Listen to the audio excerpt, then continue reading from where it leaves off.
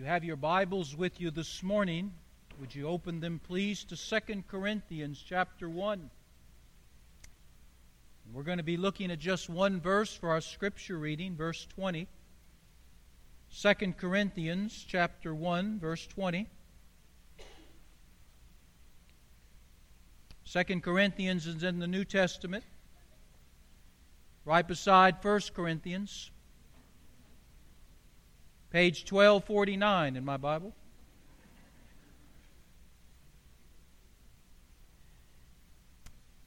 And as you're finding it, we're beginning a brand new sermon series this morning. It's called Promises. And in the weeks to come, we're going to be looking at specific promises found in the Bible that you and I can believe and we can apply to our lives as we go through this journey called life and faith. But this morning, what we're going to do is lay a foundation, if you will, for what we're going to do in the weeks to come. You're only as good as your foundation. You can put $1 million building on a 10-cent foundation, and it's not going to stand. It will fall. And so what I want to do is lay a foundation about promises in general that will allow us later to understand the promises in specific.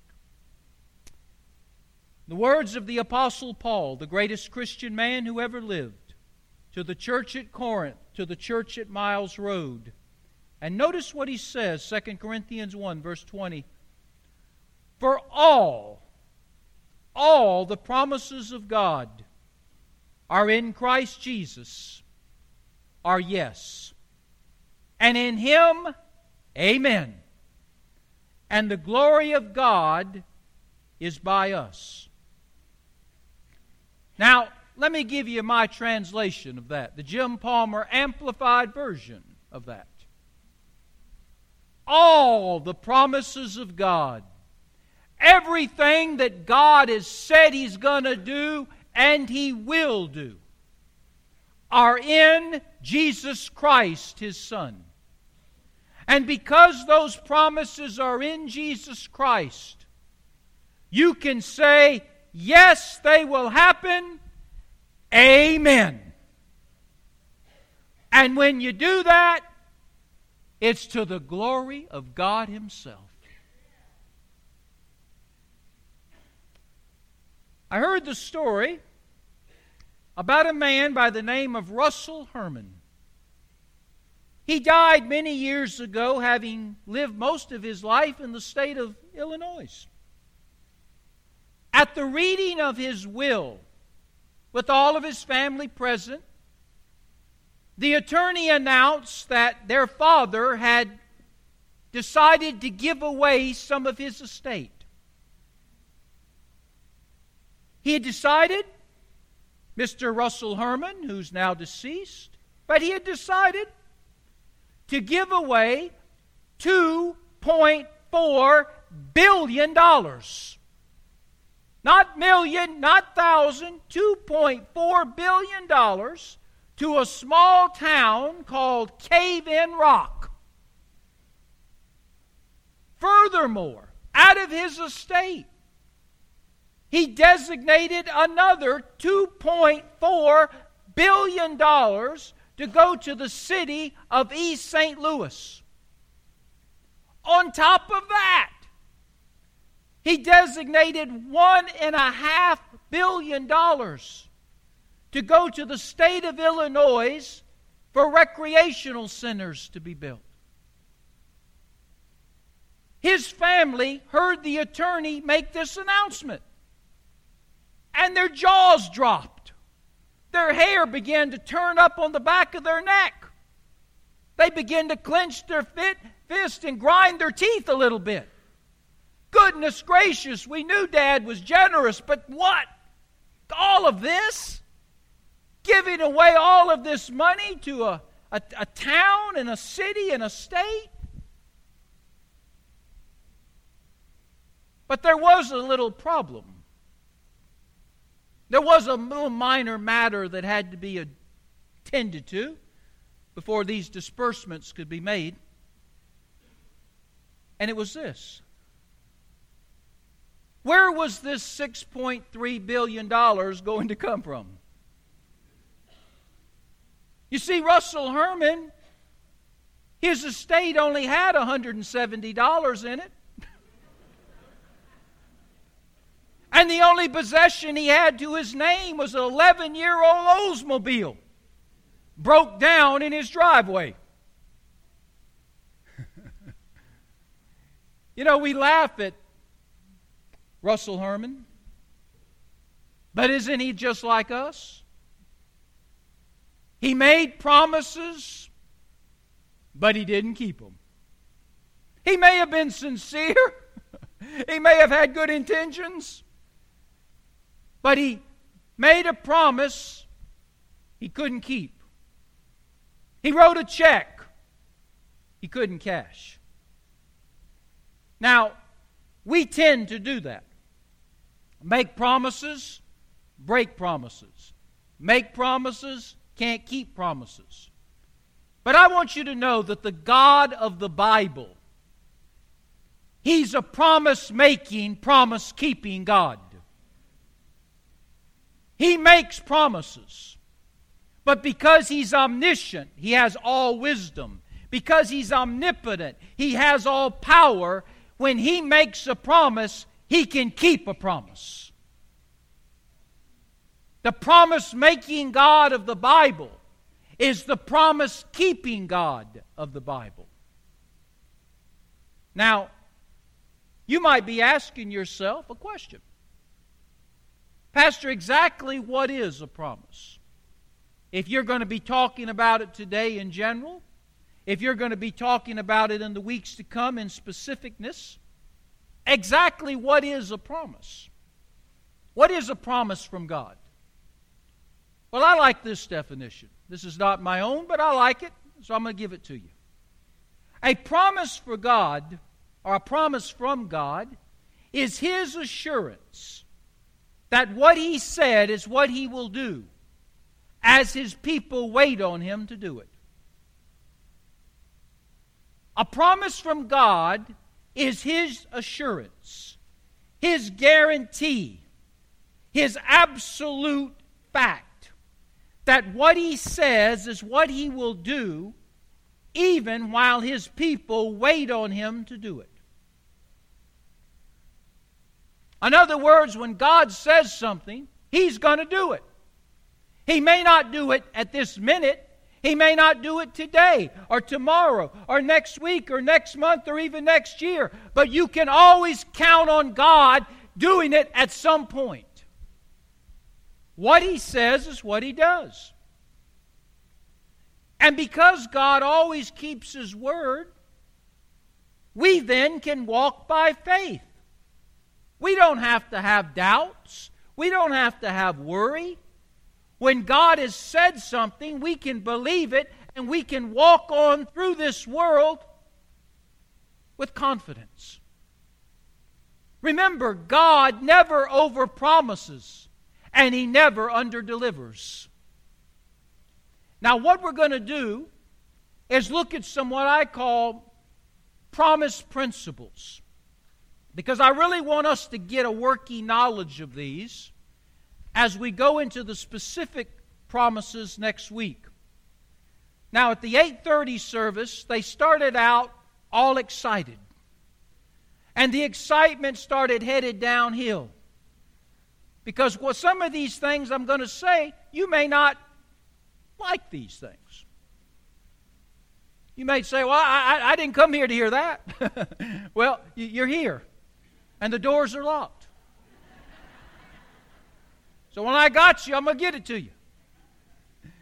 No, but some of these principles, I think, are just going to kind of make us think a little bit how we've always looked at the promises of God. All right, so you ready? These are the 10 promise principles that I want you to kind of grasp. Principle number 1. Promises in the Word of God must always be kept in context. Promises found in the Bible, like anything else, must always be kept in context. Let me give you an example. Hebrews 13:5 says, I will never leave you or forsake you. The words of the Lord, I will never leave you. I will never forsake you. Every one of us have heard of that. Most of us have quoted that. And most of us believe it's to be just a general promise. God will always be with us. He'll never forsake us, period. Do you know that that promise is only half of the verse? You see, you got to keep things in context if you're going to claim the promise, if you're going to understand the promise, if you're going to apply the promise. So if you got your Bibles, you might just want to turn over to Hebrews 13:5 and let's look at the whole verse. Not just the part that we pull out. The writer of Hebrews says, as you're turning, let your lifestyle be without greed, and be content with such things as you have. He's speaking of money and material things. For he hath said, I will never leave you nor forsake you. Let your lifestyle be without greed, and be content with such things financially and materially that you have. For the Lord has said, I will never leave you nor forsake you. In context, what this promise is saying is, those of us who will be content with the money that we have, with the material things that we have, and will not in greed go chase after more money and more material things that we don't need but we just want. Those of us who will be content and satisfied with what God has provided for us in the way of dollars and in the way of things, those of us who will have that contentment, God will give us His presence. In other words, if you won't be greedy and make gold your God, then you will have the presence of the true and living God in your life. Wow. God's presence will be all that you will need if you will trust Him with your money and material things. So this promise comes with a condition. So you've got to keep promises in context. You just can't pull them out of the hat like a magician would a rabbit. You've got to know the context, particularly if you're just pulling a promise out of a part of a verse. Okay? So promise number one, they must be kept in context. Promise principle number two, we must be careful not to claim someone else's promise. Let me give you another example. Jeremiah 29:11 is one of the most quoted verses in the Bible. And most of us take that verse and we claim it as a personal promise. But understand that this is not a promise to you and me. It is a promise. And there's some principles from that promise that we can learn. But this is not a promise that has my name on it, nor your name on it. Jeremiah 29:11, for I know the thoughts that I think toward you, says the Lord. Thoughts of peace and not of evil, to give you an expected end, or to give you a future. Now you've heard that before. But may I say, while it's a promise, it's not a promise made to Sam. It's not a promise made to Keith. It's not a promise made to you. It's not a promise made to me. In context, this is a promise made to the Jewish people who were in exile. The Babylonians had carried them off. They were now under the captivity of Babylonian masters. They were far from their homeland. And the prophet Jeremiah speaks to them and says, listen, right now you are under the thumb of the Babylonians, but one day that will change. Now you're in exile, but one day God is going to bring you back home. It's not the end. You still have a future, what He's saying to His people. This is a promise made to the Jewish people in exile. And do you know that God, 70 years after He made this statement, He delivered. He brought His people home. And He set His people free. This is not a promise for us. It was a promise for them. But all promises have principles that you can learn from and draw from. So what can we learn from this promise very quickly? I can't claim the promise, neither can you. It doesn't have our name on it. But there's some principles we can learn. We can first of all learn that sometimes promises take time. Jeremiah spoke this promise. It would be 70 years later before God would do it. 70 years. We also can learn from this promise that God does not want to harm us. God is not a bully in heaven walking around with the club waiting for us to do something wrong so He can beat the daylights out of us with the club. God doesn't want to harm us. He loves us. And He wants to help us. Even when we mess up, God's grace and mercy are there to help us. We can also learn from this verse that God has plans for us. He had plans for the Hebrew people. He had plans for His people that one day would become part of the nation of Israel. He has plans for them and He has plans for us. When God created you and me, He created us with plan and purpose. When God saved us, He saved us with plan and purpose. And it's not just to sit in a pew and look up here at me preaching. God saved you to do something. And you have a future. That's what He told the people. He said, you have a future. Maybe you messed up and blew it, but you still have a future. And some of you feel like maybe you've messed up in your life. You don't have any hope. I tell you, you do. You got a future. Principle number 3. Principle number 1, promises must be kept in context. Principle number 2, we cannot claim someone else's promise as our own. Again, context important. Principle number 3, all of God's promises must be accepted. Now this is where they got pale at 8:30. Some of them got a little green pea sick looking color. Because what we like to do is we like to treat the promises of God, in fact the Bible itself, like we go to the cafeteria. Yes, ma'am, I think I'll have that little salad right there. Sir, would you like this? No, ma'am, I don't want any of that. I'll just take that salad there. And I think I'll have that entree there. No, ma'am, I don't want any of those other things. And dessert? Yes, ma'am, I'll take that dessert and that dessert and that dessert. But no, ma'am, I don't care for that. No, ma'am. You see, most of us treat the Bible like we would treat going to S&S cafeteria. It's a buffet. You know, I'll take this. No, ma'am. I'll take that. No, ma'am. You can't do that when it comes to the promises of God. You take them all or you take them none. You see, most of us like to choose going through the cafeteria line of the Bible God's promise He made to us in Philippians 4:19.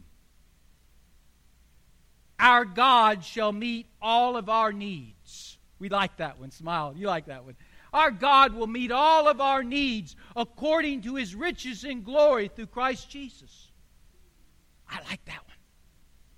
I'm glad you do. Because right next to that peach cobbler with ice cream I just gave you is some spinach.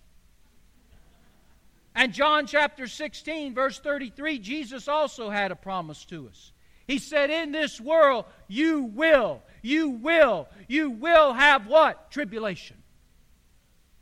You see, we like the peach cobbler with ice cream, but we don't like the spinach. But if you're going to go through the buffet line of God's Word, you got to take it all.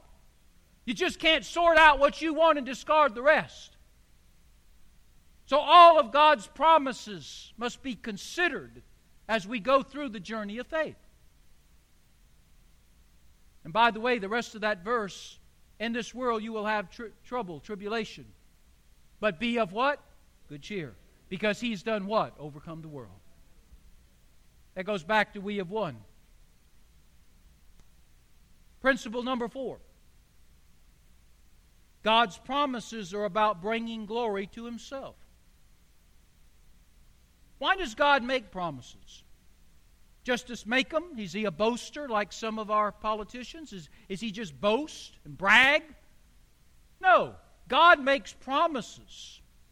And God fulfills His promises that we might bring our praises and our thanks and our glory to Him. Psalm 119 verse 38 says, "Fulfill your promise to your servant, so that your servant may worship you." Why does God give promises and fulfill them? Because He wants us to bring glory to Him. He wants us to worship Him. God's promises aren't about us. You know, we have a tendency in our day and age to make everything about us. It's not about us. It's never been about us. It's about Him. And as He makes promises and keeps promises to us, it ought to cause us to swell up on the inside and just want to say, thank you, Lord. Praise you, Lord. Honor and glory to you, O Lord. The purpose of it is that we'll praise Him. When God does something for you, do you tell Him thank you?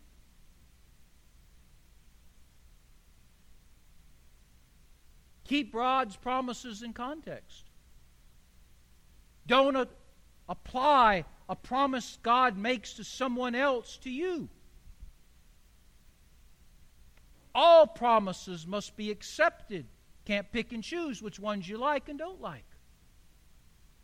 And all promises are given for God's glory. Principle number 5. Some promises found in the Bible have a if-then proposition.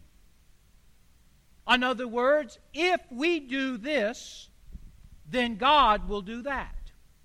If we don't do this, then God will not do that.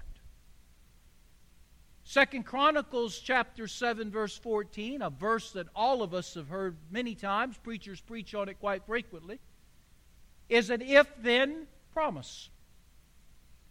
If my people, which are called by my name, shall humble themselves and pray and seek my face, and turn from their wicked ways, if they will do this, what does God say He will do? Then will I hear from heaven, forgive their sin, and heal their land. Okay? Now that's applied to the nation of Israel. I think it could be applied to all nations. But this is a promise that's based on a condition. We do what we're supposed to do, that God can do what He said He would do. If we do not fulfill our part of the bargain, God is under no obligation to fulfill His. And many promises in the Bible have an if and then proposition to them. Once again, we have a tendency to drop the if and just focus on the then. Principle number 6. All promises must be applied by faith. With faith, it's impossible to please God. But to them who will come to God by faith, they shall be rewarded. Promises that God makes to us has to be appropriated by us through faith. Hebrews 4 verse 2. For unto us was the message preached as well as unto them. But the word preached did not profit them. Now, why didn't the word preach profit them? Why weren't the things that were said to them mean anything to them? Because they were not mixed with faith in them that heard it.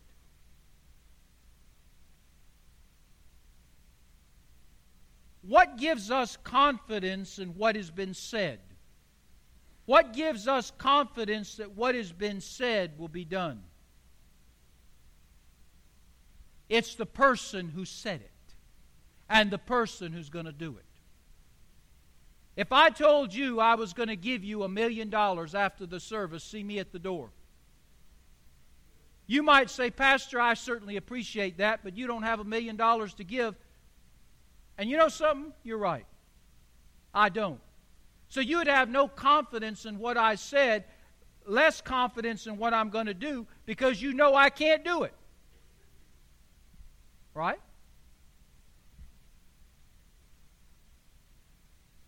But when God says something,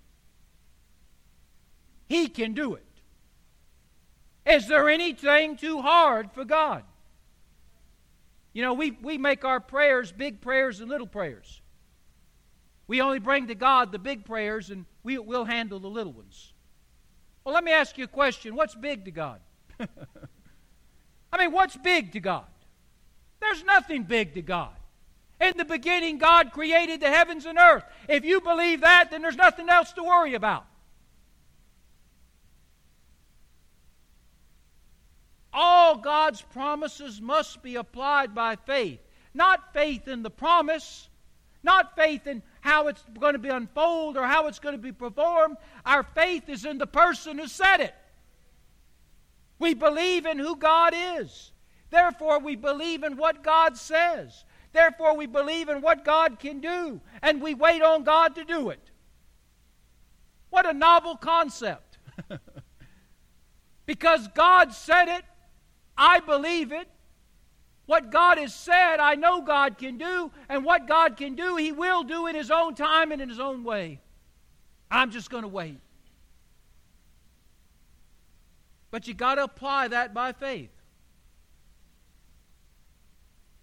Principle number 7. We must claim God's promises actively in prayer. You want to transform your prayer life?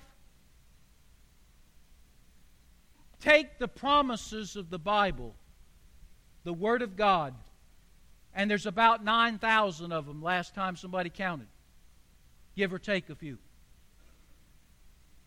Take the promises found in the Bible. Claim them for your own as you can claim them for your own. Claim them in the context in which they're given. And return them to God. The best prayers are when we take back to God what He's already said. Does that make sense to you? I'm going to give you $1 million.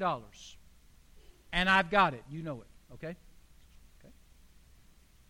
1 week goes by, 2 weeks go by, 3 weeks go by, and you ain't got your $1 million. And so you're thinking to yourself, well, maybe the pastor forgot. I think I'm going to nudge his memory a little bit. Pastor, good to see you this morning. Thank you. Do you not remember what you said to me several weeks ago? You said you had $1 million for me. I'm not trying to rush you. Just want to remind you.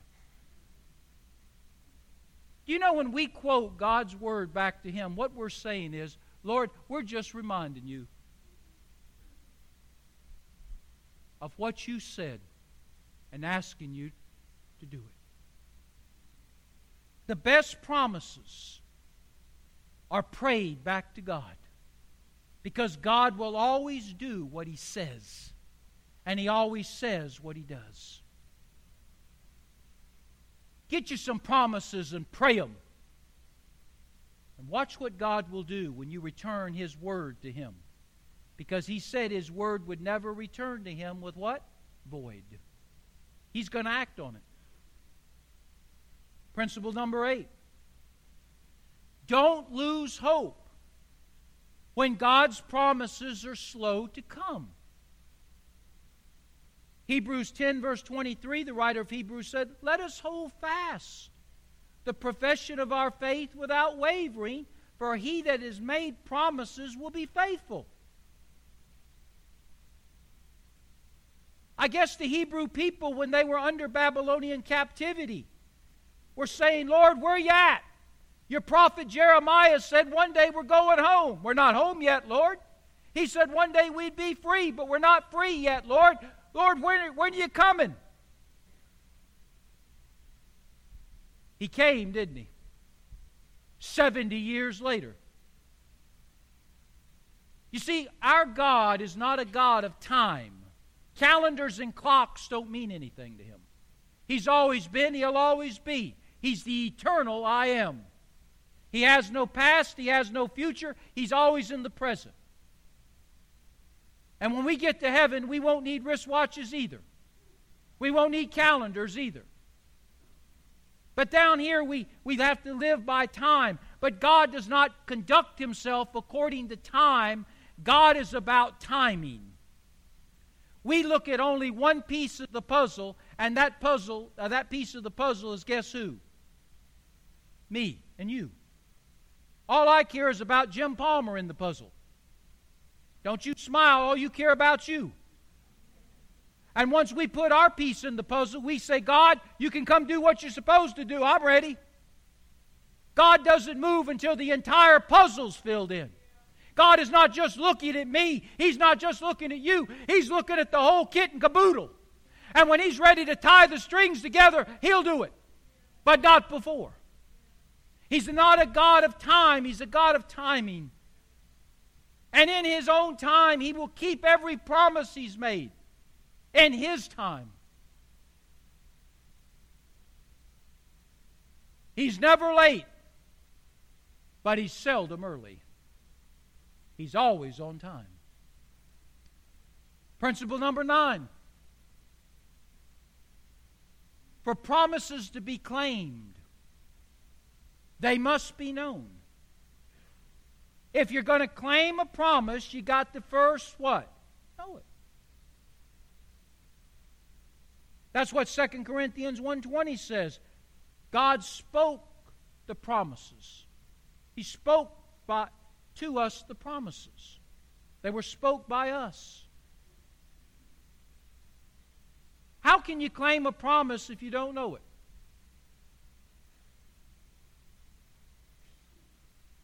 Can you? No. That's why it's so important, ladies and gentlemen, to know what? To know this is the promise book. We have more technology today to educate people than any time in the history of the world. And yet we've got more dumb people than any time in the history of the world. Biblical illiteracy among God's people is at an all-time high. I mean, it is atrocious what the common Christian knows. More importantly, what they don't know.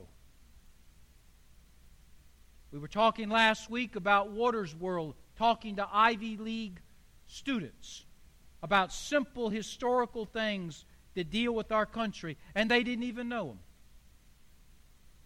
Well, you know, when you talk to simple Christians and just ask them very basic Bible questions, most of them haven't got a clue. Do you know if I said I want you to open your Bibles to the book of Bereans this morning?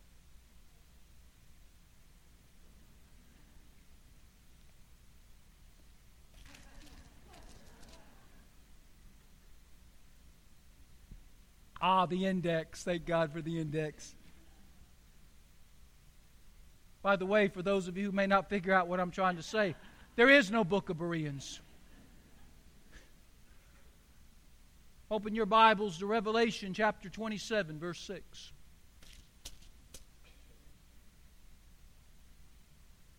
Who's the apostles? Oh, that's easy, Pastor. They're the epistles' husbands.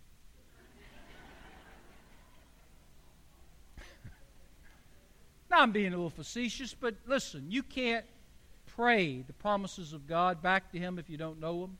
You can't claim the promises of God in this journey of walk or a journey of faith and life if you don't know them. How can you claim what you don't know? Read your Bible and study your Bible. You'll be glad you did one day. And then the last principle before we have to close this thing up is all God's promises are fulfilled in the Lord Jesus. Everything the Father does, He does through the Son. The Son is His pride and joy.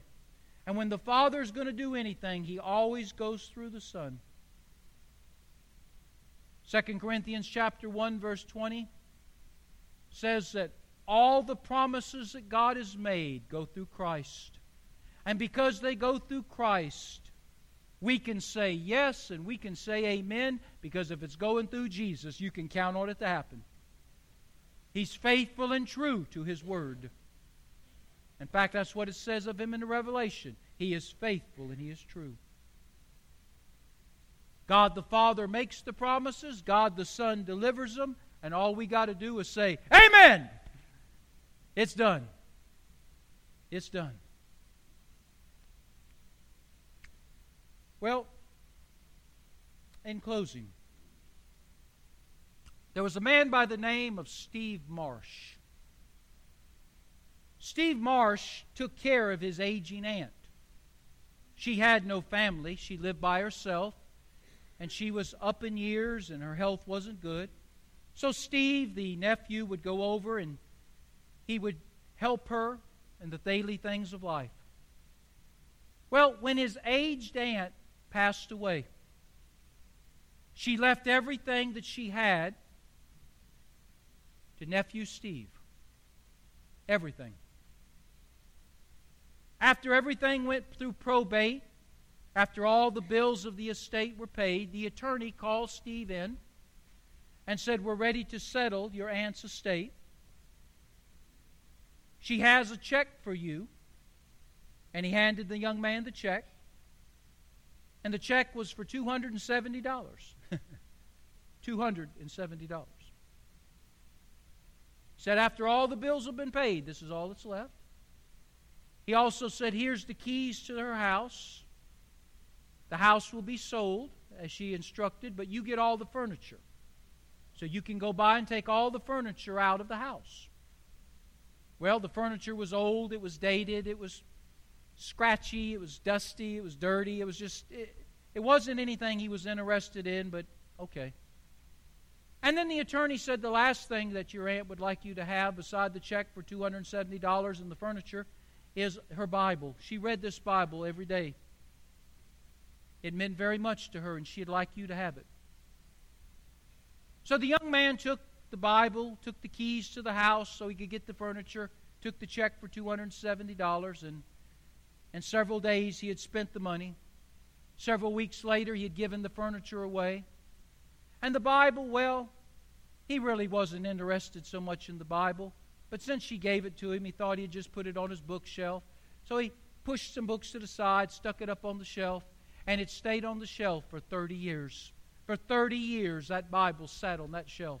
He never opened it. He never bothered it. It just sat there, collected dust. Well, there came a time when Steve got sick. He got so sick that he could no longer work. Because he could no longer work, he couldn't pay his bills.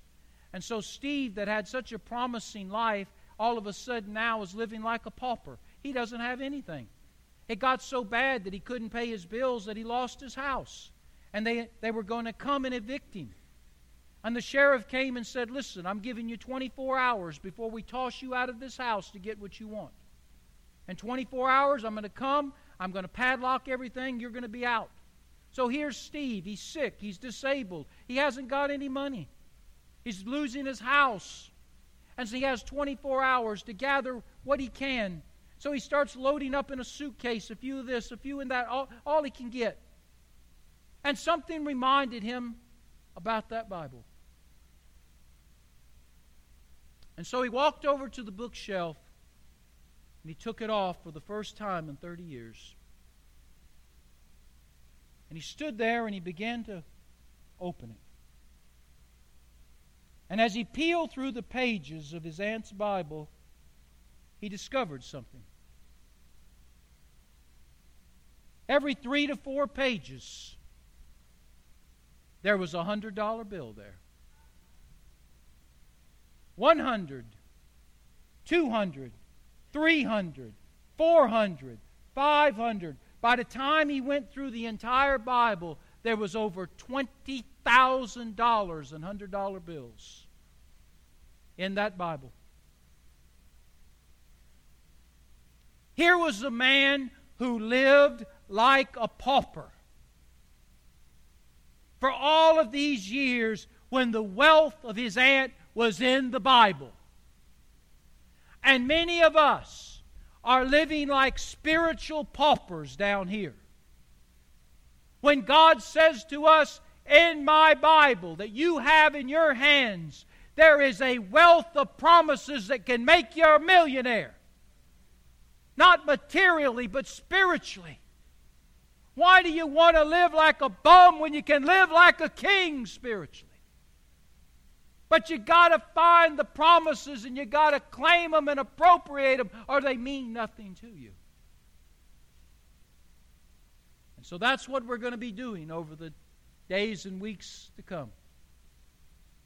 Looking at the promises, putting them in context, making sure that they're ours, and when they're ours, how to use them that we can be rich in Christ spiritually as we await His coming.